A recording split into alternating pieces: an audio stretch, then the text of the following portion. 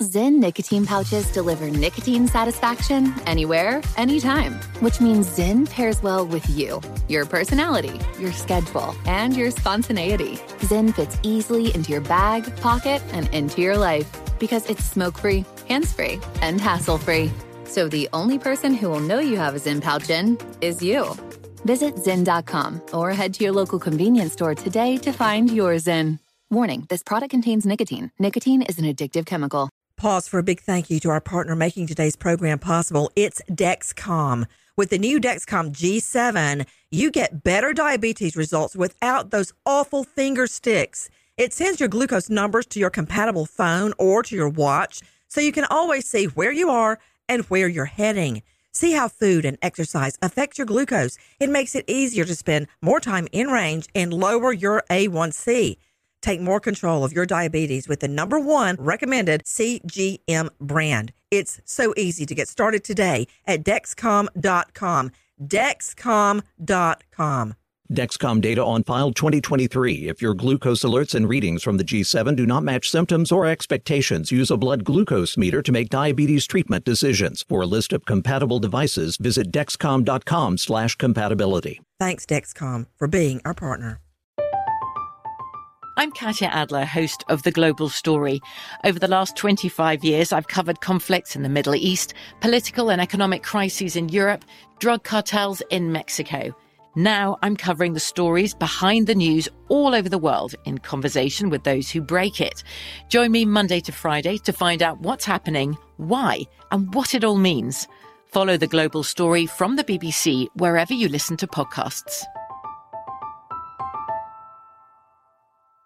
What's up, this your boy Lil Duval, and check out my podcast, Conversations with Unc, on the Black Effect Podcast Network. Each and every Tuesday, Conversations with Unc podcast feature casual and in-depth talk about ebbs and flows of life and the pursuit of happiness. Unlike my work on stage, I tap into a more serious and sensitive side to give life advice and simply offer words of encouragement, yet remind folks to never forget to laugh. Every Tuesday, listen to Conversation with Unc, hosted by Lil Duval on the Black Effect Podcast Network, iHeartRadio app, or wherever you get your podcasts.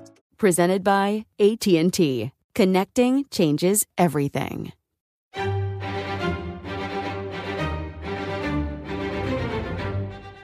Crime Stories with Nancy Grace on Sirius XM Triumph, Channel 132.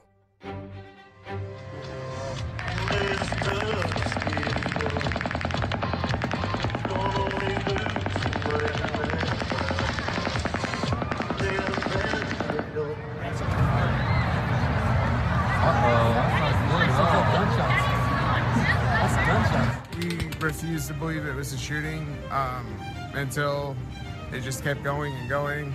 And then Jason Aldean left the stage, and then everybody started fleeing.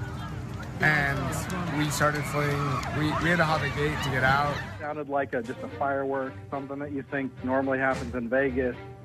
And then it just started going pop, pop, pop, pop, pop, pop, pop, pop. Through investigation and response, we determined there was a shooter on the 32nd floor of the Mandalay Bay. I had no sense that we were in any danger at all. It felt so safe. We are live in Las Vegas. I'm here with my buddy Alan Duke, bringing you the very latest in our investigation into the Vegas shooter. Nearly 60 dead, hundreds injured, and still searching for answers. I'm Nancy Grace. This is Crime Stories. Thank you for being with us. It seems here in Vegas as though a pall has fallen over the city. Yes, people are still partying. Yes, the casinos are full.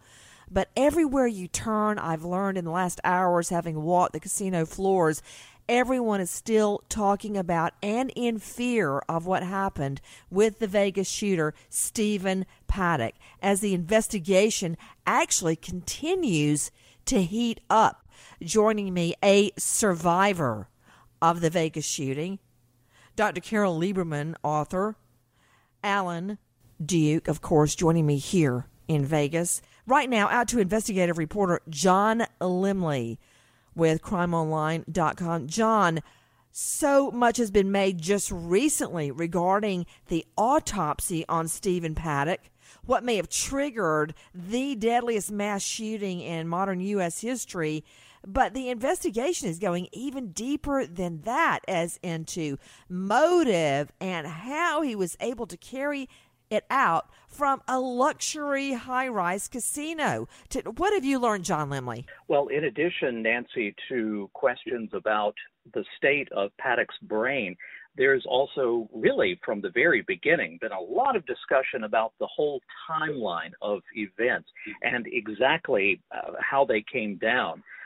Some say that there was a 6-minute gap between when a security guard in the hotel was shot to when the mass shooting began in earnest. A lot of questions still nowhere. Okay, wait a minute. John Lemley, hold on. Let me analyze what you just said. A 6-minute gap between the first shooting of a hotel security guard before mass murder goes down. With me right now, a survivor of the Vegas shooting, well-known attorney Brian Claypool. Brian, I had no idea that you survived the Vegas shooting. I want to hear why you were in Vegas and what effect does it have on you that there was basically a 6-minute warning before mass murder goes down. Yeah, Nancy, thanks for having me. Before I even tell you why I was there's not only a 6-minute gap. I've read the entire 88-page preliminary investigative report that was released. A lot of people don't know this, but Jesus Campos was actually on the 32nd floor at 9:46 p.m. Remember, the shooting started at about 10:06. He was there, and he discovered a barricaded door in the stairwell of the 32nd floor. Now, you have kids. I have a little girl. I think my little girl, if she was working as a security guard at the Mandalay Bay, would have had a red alert. Okay, somebody's manipulated this door. It's blocked. People can't get out. If there's a fire, I better call the fire department. Tell me that again, Brian. Tell me that again. Oh, yeah. I want to understand it. 9:46 p.m. 9:46 p.m. Campos was called to the 32nd floor for what's called an SOS alarm. It's a hot alarm, which means that somebody has left their door open for a prolonged period of time. That triggers an alarm within the Mandalay Bay. He was called up to the 32nd floor to check that alarm. This is at 9:46 p.m. He finds the hallway door barricaded. That means it's been intentionally manipulated. He can't open it. You mean it was a door to a room or a door to an exit? No, the hallway. The hallway. The hallway. Okay, exactly. that's just odd. Exactly. I mean, in any big building, if I saw that, I would immediately think something was sideways. Okay, go ahead. Exactly. That's my point. So that's the point I'm trying to make. He never calls the fire department, never calls the police department to report that, and then goes and does his little other things, and then saunters back up there with an engineer, a few minutes before the shooting starts. So I just want to make that clear, though, because I've got over 40 clients now, too. In addition to being a survivor, I'm representing over 40 victims. And that's one of the big arguments we're going to be making in this litigation, that this timeline extends well beyond 6 minutes. Anybody with a half a brain in their head, we've been calling for backup at 9:46 p.m. So 9:46, that's a whole new thing. I did not know that someone had intentionally barricaded a high-rise exit door open. To Brian Claypool, Dr. Carol Lieberman, John Lemley joining me. We are live here in Vegas investigating for ourselves.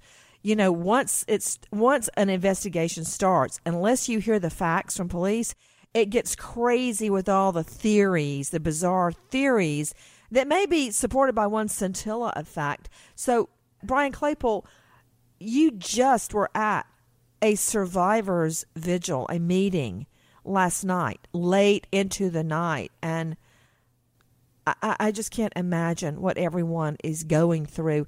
I mean, I had it bad enough with one murder to deal with. Yeah, but Nancy, you can being relate. on the scene of a mass murder. Yeah, you can relate to this with what happened to you with your husband, and then another thing you can relate to is you have kids. I have an 11-year-old little girl, right? I'm a single parent, and I love being a dad, and I want to have another child, right? But imagine if you were at that concert, right? I was there. My birthday was the following Tuesday, so I decided last minute to go out to Vegas. I like country music, and I was staying, by the way, on the 26th floor of the Mandalay Bay. So when I eventually got back to my room, I could send you pictures. I could look up and see paddocks blown out windows right above me. That's how surreal it was. But imagine this being apparent, and then you're going from relaxing to all of a sudden hearing sounds that you think initially are fireworks. And then what I did is I started looking at Jason Aldean's face. I was a little bit to the left of the stage. And I was looking at his face because I was a little bit worried because I looked up in the sky and I didn't see any residue from fireworks. And he kind of stuttered when he was singing when the first sounds popped. But then there was a second round of pops, and when I saw him put his guitar underneath the cup of his shoulder and ran off the stage, man, it was just complete panic because I knew at that time something horrible was going on. But I will tell you this: as I was, the first round of bullets, I was trying to duck and trying to lay down. I fully expected to die. There's no question about it because of the pop, pop, pop, pop, pop, pop, pop. I mean, you just felt like the bullets were right on top of you. You could hear the bullets. You could hear them pinging. I just expected to die. Then when there's a little gap in the shooting, I went from I'm going to die to, man, I am really, I've got to live to see my daughter. But then I said, if I live, I am going. Okay, wait a minute. Yeah. Wait a minute. You're just totally, you're killing me right now because the thought of you, Brian, I mean, you and I go way back, of you laying there on the ground with bullets ringing out, and all you can think about is trying to get back to your daughter. I mean. Yeah. But Nancy, you know what that triggers? It triggers post-shooting guilt. In other words, because I had to talk with some people at the Survivor meeting about this, because there was a guy I met there who invited me, a guy named Taylor Winston. Taylor was a hero. If you look him up, he actually was a former Iraqi vet. He was at the shooting. He actually grabbed a truck that had keys in it and started transporting some bodies to the hospital. So when I hear his story, I then kind of spiral because I feel like I didn't do enough. But this gets to me having a daughter. In other words, I saw people down. Excuse me. I didn't feel like I did enough because I was trying to get back to my little girl, whereas other people did more. So I'm dealing psychologically. I'm seeing a therapist. I'm trying to work on that aspect of it too. So that's the demons that I'm dealing with post-shooting. Well, wait a minute. I just want to tell you a story I haven't shared, even with you, Alan. I remember I was out in a housing project. I guess I'd been prosecuting. I had already been named a special prosecutor by that time. So I had to be in it at least 5 years prosecuting. And I went with my longtime investigator, Ernest, and we went up to find a witness on a porch stoop, and there was a screen door, and we couldn't see in, and we were bamming on the door, and all of a sudden a gun comes out pointed right at our face, and Ernest, both of us, he grabbed me, we both dived off the porch into the bushes and hit hard. And I still remember that moment. It was so fast, I hardly even remember the gun barrel. But in that moment, and I don't like, and I'm applying this to you, Brian, you got to stop. You've got to. I'm so glad you're seeing somebody with survivor's guilt because you were trying to protect the thing that means the most to you, your child. And I also don't like people attacking Aldean for leaving the stage because when you are confronted with death, you act instinctively. He wasn't standing there thinking, oh, what's going to look good with my PR aid? That's not what it was about. It's about saving your life. So I really resent people attacking the survivors because something kicks in. And I just am still imagining you on the ground with the bullets ringing out. How did you get out of there? And what was it like? What was going through your mind? What was everybody else doing? Well, I mean, it was pick your poison. Death was definitely at your doorstep, and what I remember is thinking. So when the first round of shots was going on, like I said, I thought I was going to die. Then I went from I'm going to die to there was a little break in the shooting. Then I'm like, oh my gosh, I was feeling my body, and I was covering the side of my head while the shots were going on. And believe it or not, it was so surreal. I was pulling on people's pants, like some people were still standing. I don't know if they were just in shock. I was trying to pull people to come down, and then I'm like, oh my God, I'm still alive. And then I started running, and I saw people down, and then I was like running actually in an open area, which was not good. And then what happened is there was a really heroic young Hispanic man, and he said, "Get out! You're in the line of fire. Get out! Come over here." And then there was this little area like under this little small bleacher to the left of the stage, and he goes, "Come in here." This is before the second round of shots, right? And I go in there, and I'll never forget seeing like 5 or 6 like young ladies. They must have been probably about between 19 and 22, and they were just on their knees crying hysterically, like praying, like all in a corner, like in this little area. So I tried to calm them down and said, said it's going to be okay, just relax. I just say, just be calm. We're going to get through this. I said, but we've got to get out of here when this next shooting stops. Because then I started thinking about the Pulse nightclub shooting. You see what I mean? It was like, okay. I thought, okay, wow, we're protected now. But see, what people don't understand, Nancy, is we didn't know where the shooting was coming from. So everybody, Monday morning quarterback, says, "Oh, it was just up in a hotel. What are you worried about?" We were thinking it was people right across the fence. I was right next to the fence, contiguous with Las Vegas Boulevard.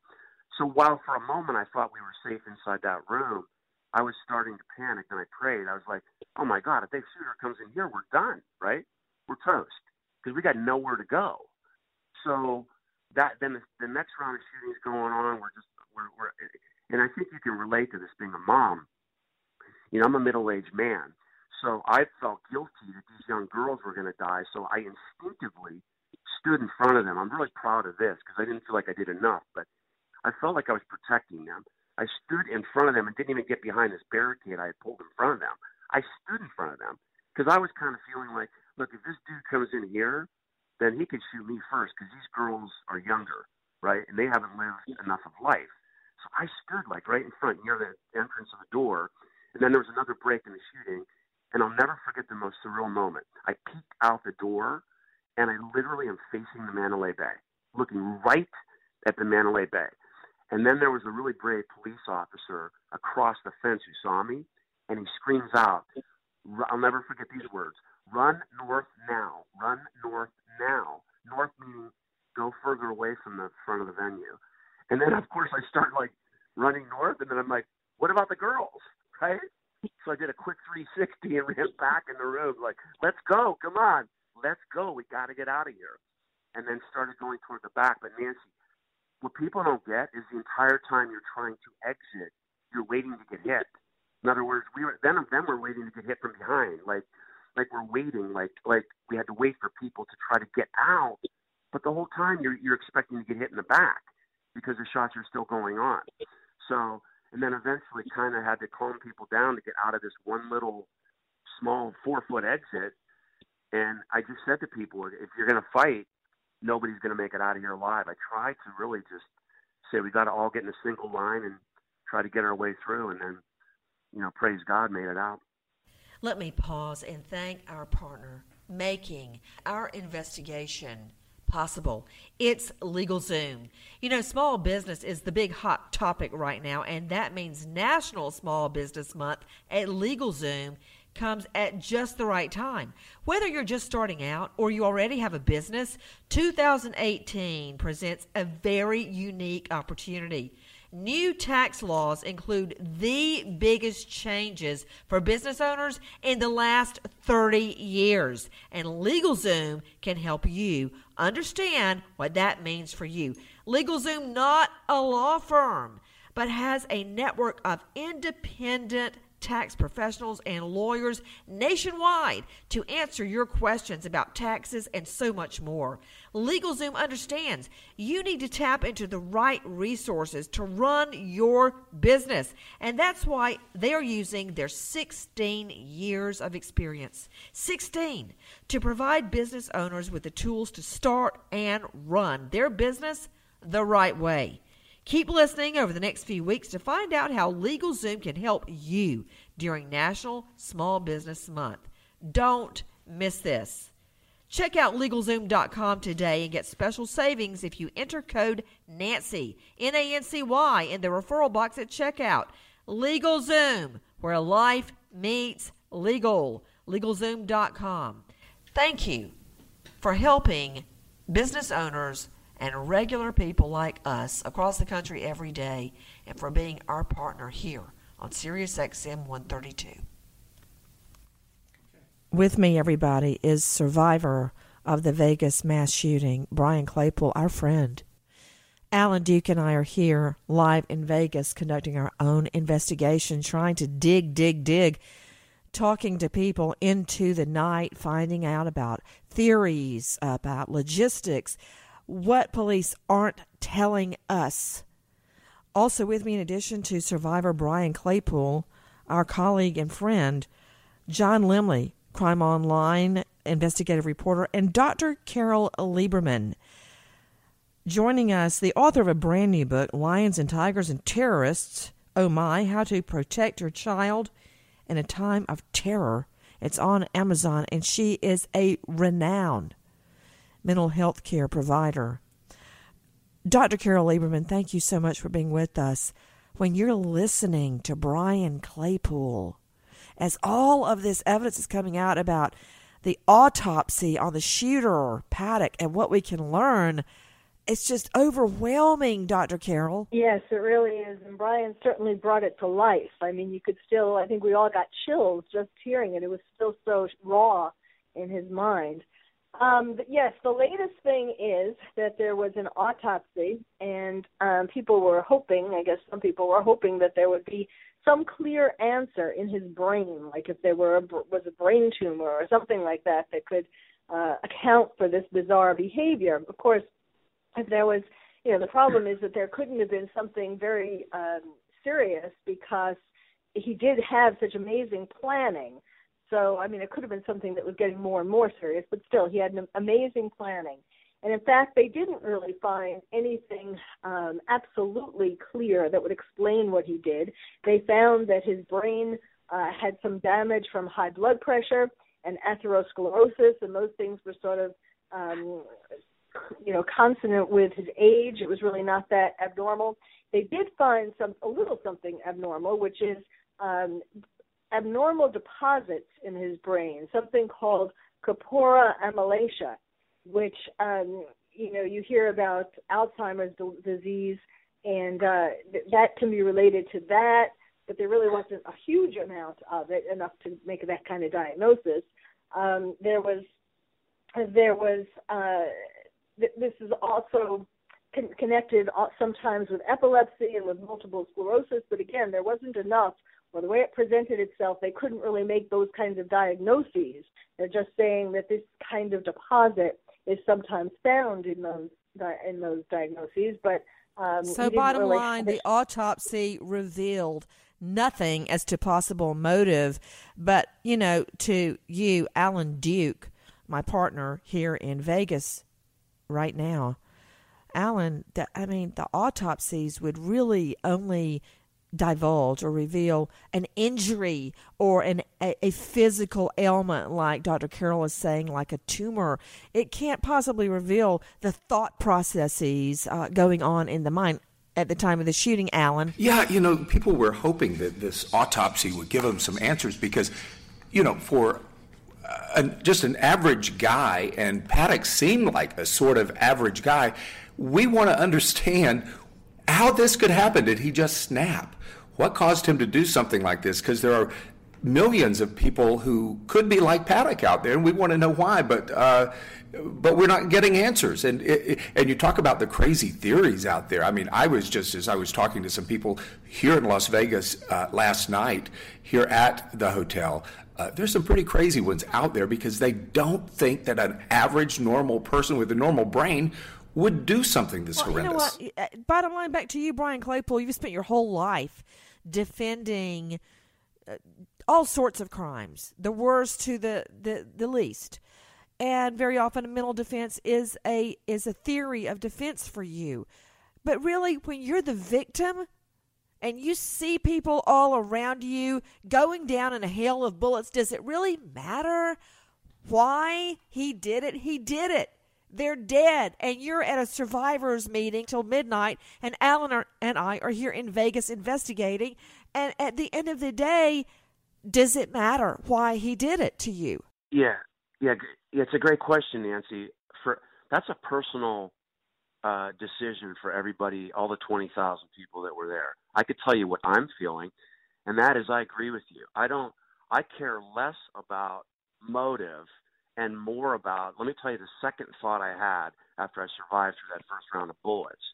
I said to myself, I am effing upset about this, and if I live, I'm going to get to the bottom of how this can happen and then do my part. It kind of galvanized my godly purpose in the world. Why am I still here? I'm still here now because I'm representing a lot of victims in this case. We want to try to prevent this from happening again.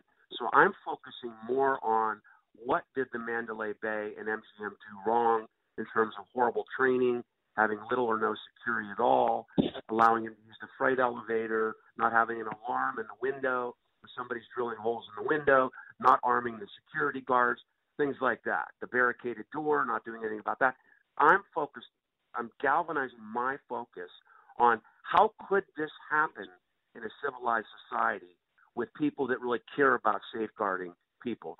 To me, the issue is about greed eclipses public safety. And I want to break up that culture of money, money, money at the expense of keeping people safe. So that's my focus. I want to go back to Crime Online investigative reporter John Lemley. What else have you learned, John Lemley? I mean, Alan has been beating the street and looking. We've been investigating out here and trying to find out what we can, and we've got some very disturbing theories. What do you know, John? What more can you tell us? Nancy, on the subject of possible motive is one thing that emerged.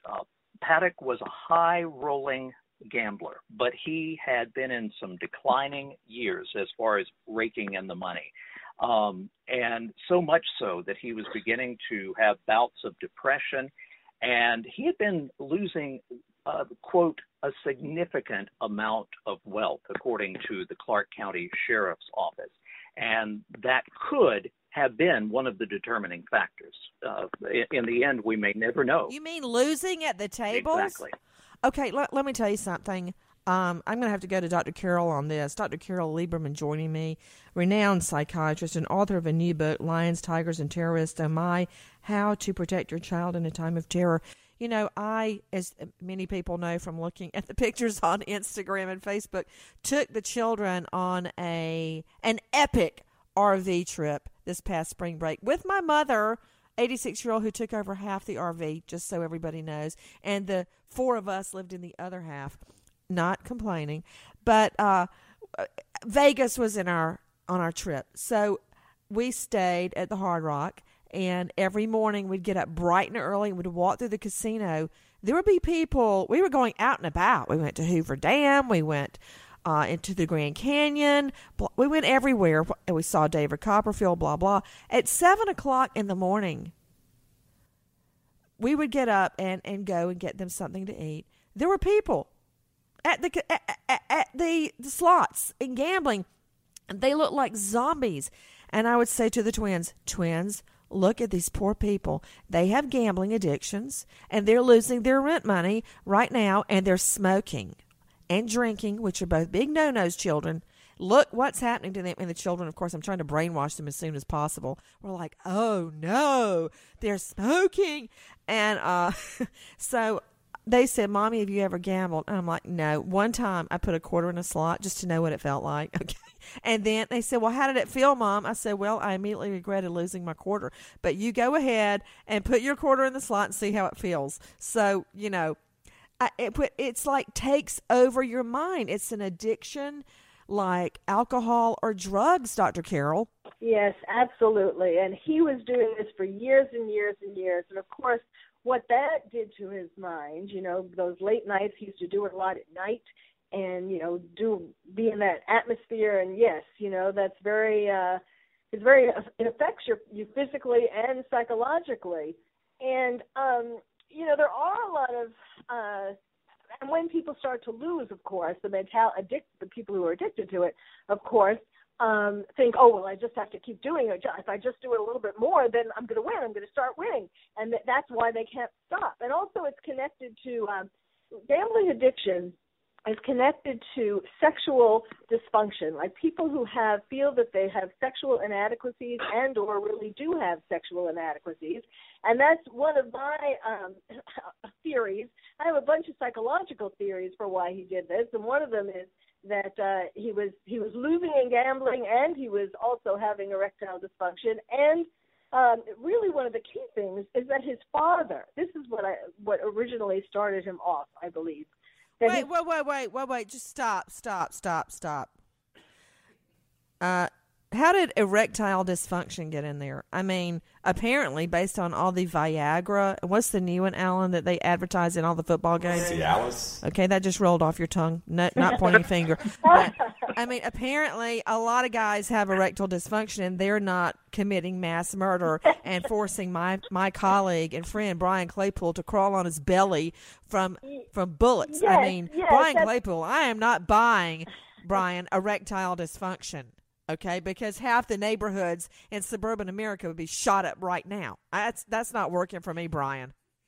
Brian, are you there? Yeah, I'm here. Yeah, I can't. I'm like Alan. I can't speak to that issue because I don't have that problem. So, but yeah. That's not what I was asking. Oh, okay. I'm sorry. Okay, everybody suddenly, okay. all Sorry the men about are that. defending themselves suddenly. I'm talking about this is a motive. Okay, suddenly all the men are like, forget the mass shooting. Let's talk about dysfunction. No, I'm saying I'm not buying into that. That's BS. Wait a second. I'm not saying that is the only thing that was wrong with him and that would cause him or anybody else to start shooting up 58 people and hundreds more. I'm just trying to put together a psychological profile because that's what I would do what I do as a forensic psychiatrist. I think his main thing is that when he was a little boy, you can always trace these things back, and then you put the things that happened more recently on top of them. His father was on the most wanted list of the FBI at one time, and when Stephen was a little boy, his father was first arrested. He robbed banks. And when the feds came to arrest his father, or the authorities came, his mother lied to him and said that it was not that he was being arrested, and said that she lied about where his father was, not that he was in jail, and so on. And then his father escaped from jail, and the place where he was arrested again this second time, after he had been on the lam for quite some time, was in Vegas. Now, I don't think that that's a coincidence. I think that he was trying to be a badder dude than his father. And that's where the erectile dysfunction comes in. It's not all by itself. I want to go back to Brian Claypool. I want to hear about when you were running.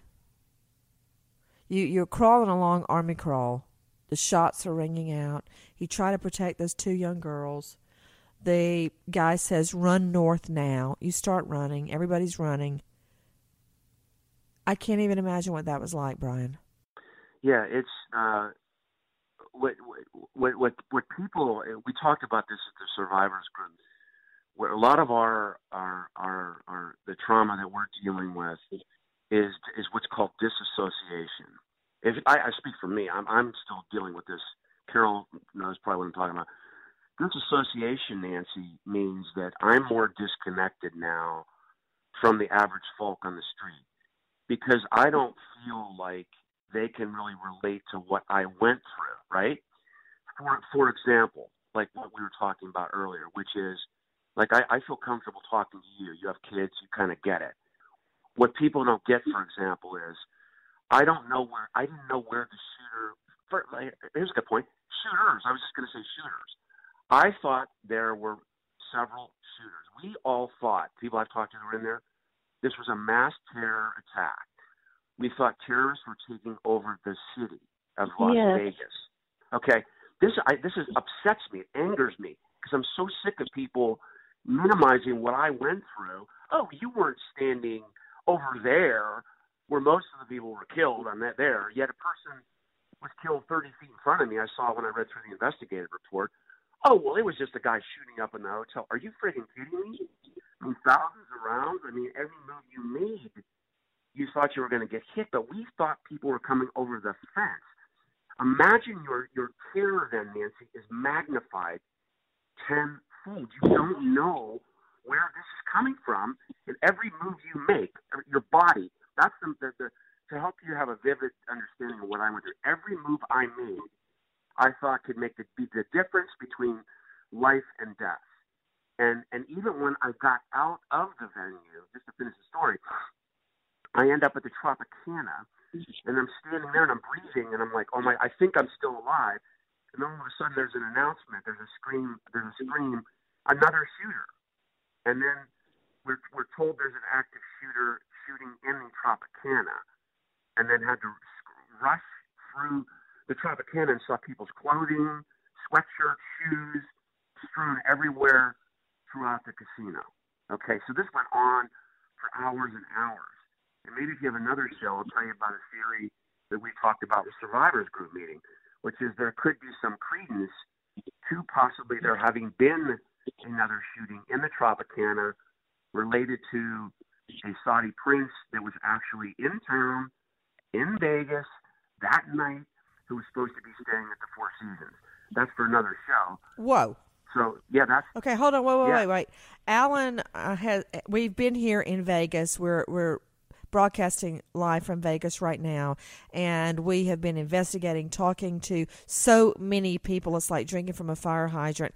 This with the backdrop that we were learning from the autopsy that Stephen Paddock was stone cold sober at the time, is what I'm learning. But you have learned a lot about what Brian Claypool is saying, Alan. Right. And Nancy, I was even reluctant to bring this up because it sounds so bizarre. Not another Alan Duke bizarro theory. Well, it's not my theory. Okay. And I'm really reluctant to even repeat it, but since Brian brought it up, this is the kind of thing that's going around. I met with a private investigator yesterday who claims to have information from his sources. He says these are people he called crew who worked security for this Saudi prince who owns a number of properties here in Vegas, who was staying at the Tropicana.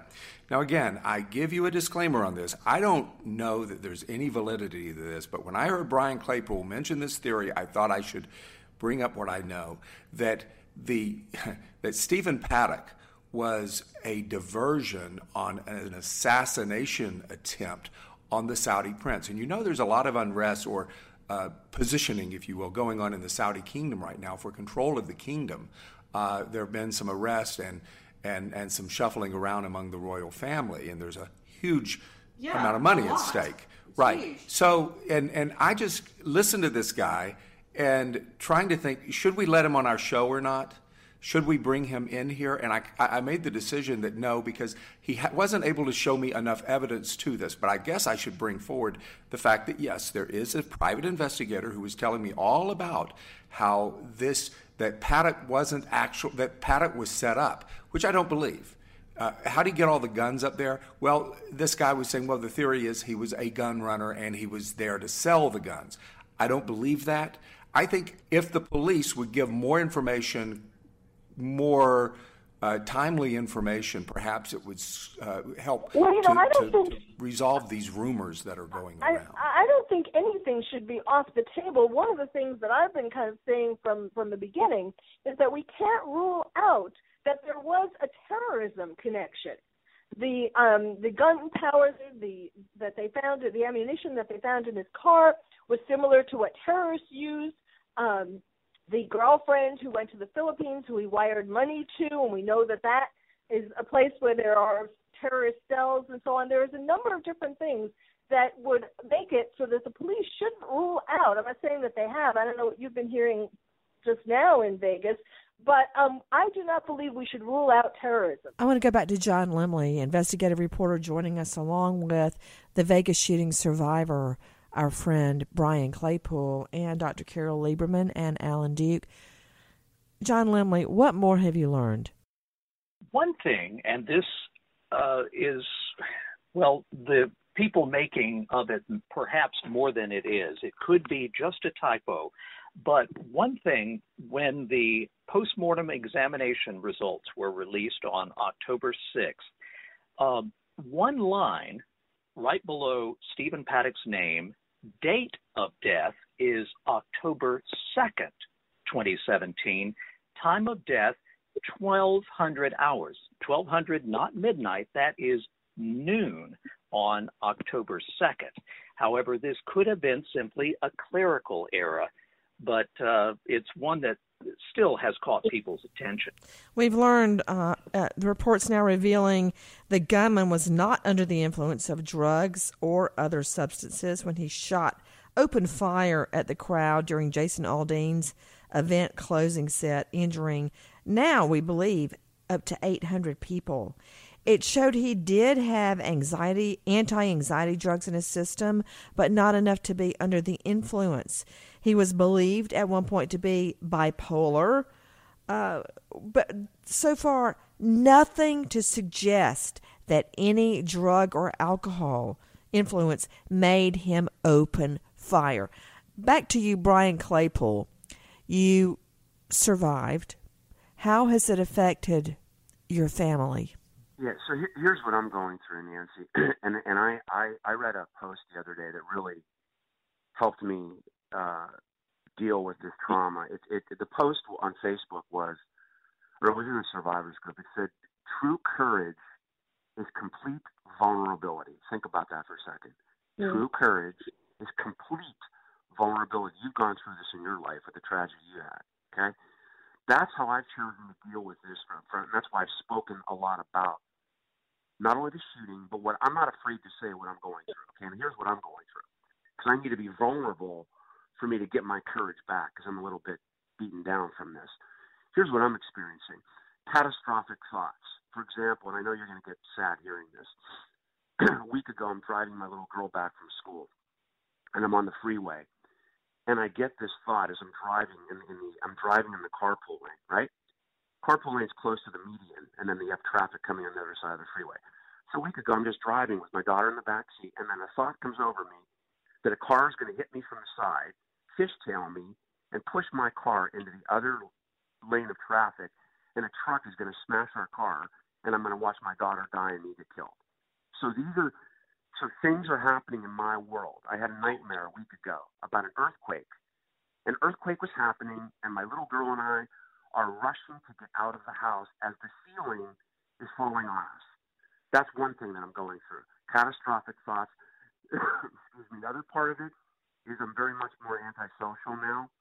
I don't really like being around people much. I don't really trust people anymore. I don't really feel safe anywhere I go. I kind of always constantly looking around my shoulders, wherever I'm at. I don't trust anybody. And then I think one of the biggest things for me is I feel like part of my soul was killed. I told people this. I might not have been physically hit by a bullet, but part of my soul died in that shooting. So I'm having struggles with the daily routines of life. In other words, you know me. I focus on my law firm. I take care of my daughter first. I keep my business going. But I got to tell you, the everyday tasks of getting my bills paid, finally getting my car to the car wash the other day, having tons of stuff in my car that I hadn't taken out. Little things in life that you think you knock out 1, 2, 3 have become really, really big tasks for me because I just don't feel like I have the steam to do it. You know what's interesting, Brian? Is that I don't know if this is good news or bad news. To this day, and Keith was murdered a long time ago, to this day, I joke about it a lot, and I joke about it with the other parents at school and the teachers, and it's kind of a joke to them. But I will go to the school at all times of the day and drive by, and I make a joke. I'll call my husband on the phone, or I might have Alan on the phone, and he'll go, "Where are you?" I'm driving through the twins' school. I'm just making sure they're not in lockdown, that everything's okay. Ha, ha, ha. I'm not kidding. And I still have the nightmares. Everything, it affects you for the rest of your life. Now, I've gone on. I function. I mean, there have been periods of times that I really couldn't, and all I had was prosecuting or my job. But having your daughter, it's healing because you have to get normalized. You have to for her. You know, Brian? Yeah, thank you for that guidance. I just wanted to say, Brian, you know that those are classic symptoms of PTSD, right? Yeah, no, you're right, Carol. I'm treating with a therapist. I'm seeing her on a weekly basis, and that's what she's diagnosed. Here's another thing I learned, Brian. I learned that it affects your whole world. Like, you know, after Keith was murdered, I met David. I couldn't let myself marry or be happy or love anybody. And that's why I was so crazy mean as a prosecutor all those years. I mean, I looked at everybody and they were like, if I let this guy go on a theft, he could get out and shoot somebody. Then it's on me. Oh, hell no. He's got to go to jail. And everybody, if they came into my courtroom, was just like, woe is you, because that's where I was coming from. And I couldn't move forward. And you know what? What it ended in is me and Lucy almost dying in childbirth, because all those years I couldn't let go and be happy and have love. I couldn't have love because in my mind it was wrong. I still loved Keith and I couldn't let go. And as a result, because of my delay giving birth so late in life, you know what? Lucy almost died there. So it affects it seeps into every part of your life. Yeah, Nancy, thank you for sharing that, by the way. I really thank you for sharing that, because you just validated something that I haven't really publicly mentioned this, but I'm going through something similar to what you're going through. I'm still single. I want to meet a woman and get married. I'd love to have another kid, even though it's later in life. But for me, I even before the shooting, I had issues. My mom died when I was little, really little kid, breast cancer. My dad was alcoholic, never around. I was basically orphaned as a kid, and raising myself and my little sister.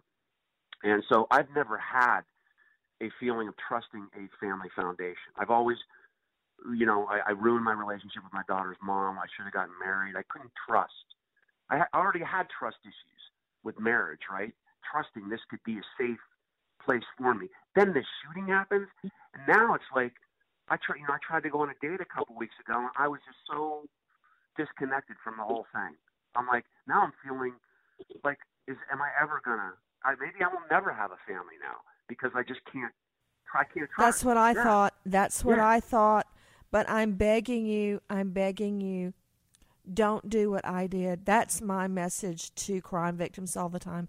Don't stop your life like I did. Don't. If I had just been able to just move forward.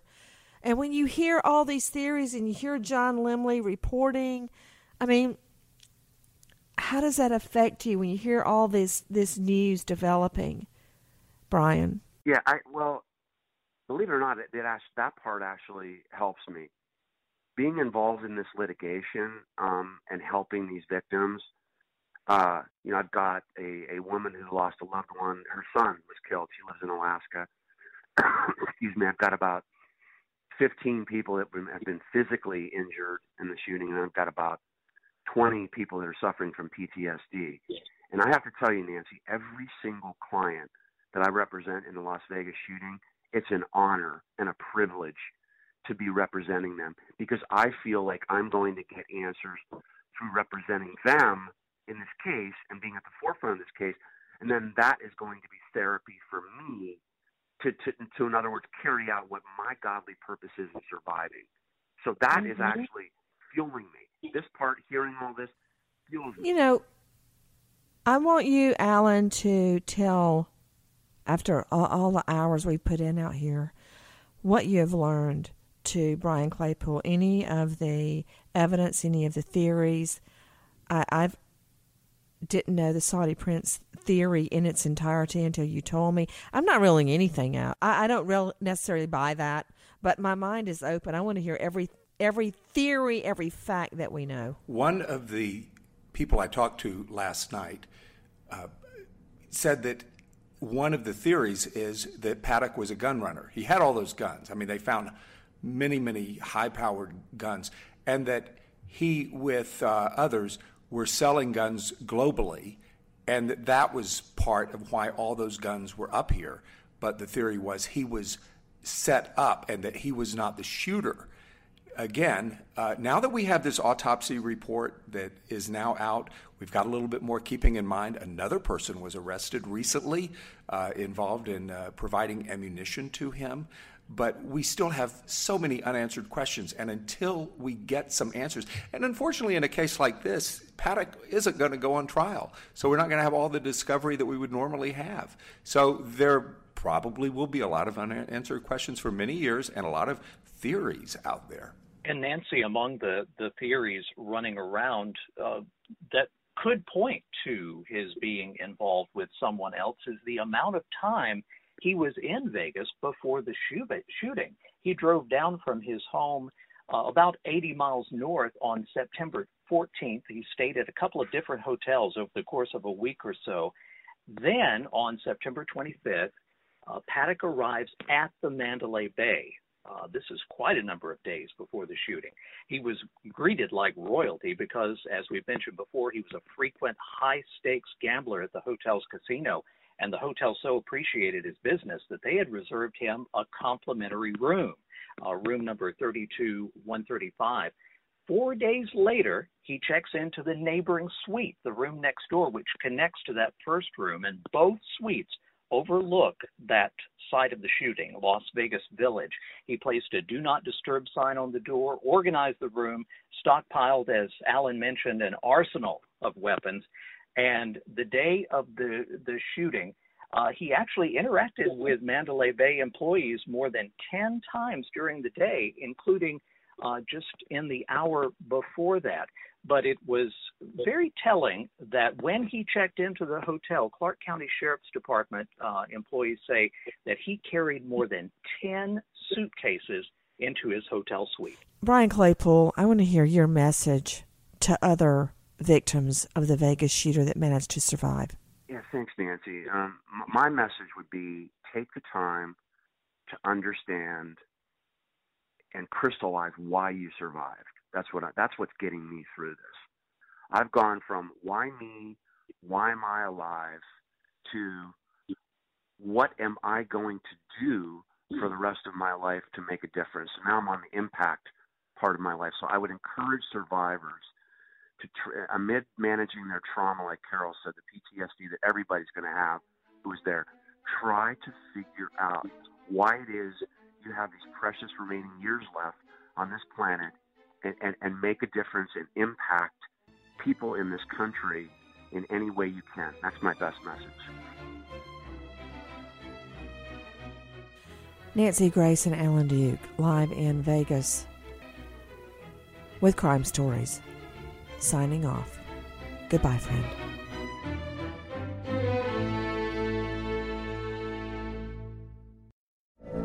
From BBC Radio 4, Britain's biggest paranormal podcast is going on a road trip.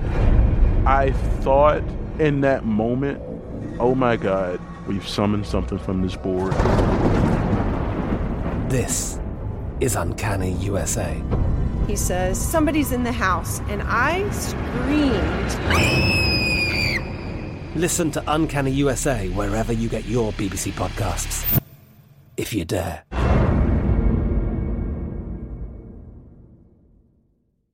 Xfinity has free premium networks for everyone this month, no matter what kind of entertainment you love. Addicted to true crime? Catch killer cases and more spine-tingling shows on A&E Crime Central. Crave adventure? Explore Asian action movies on Hi-YAH. Searching for something extreme? Check out skating, snowboarding, and more on Fuel TV Plus, the global home of action sports. And find crowd-pleasing bops on iHeartRadio's Hit Nation playlist. There's new free shows and movies to love every week. Say free this week in your Xfinity voice remote. Pause for a big thank you to our partner making today's program possible. Managing your diabetes just got easier. The powerful new Dexcom G7 lets you see your glucose numbers on your compatible watch and phone without finger sticks. Amazing.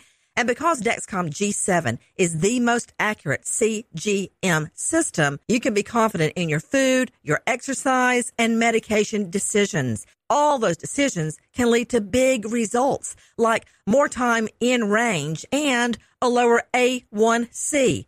Get started at Dexcom.com. Dexcom data on file 2023. If your glucose alerts and readings from the G7 do not match symptoms or expectations, use a blood glucose meter to make diabetes treatment decisions. For a list of compatible devices, visit Dexcom.com/compatibility. Thanks, Dexcom, for being our partner.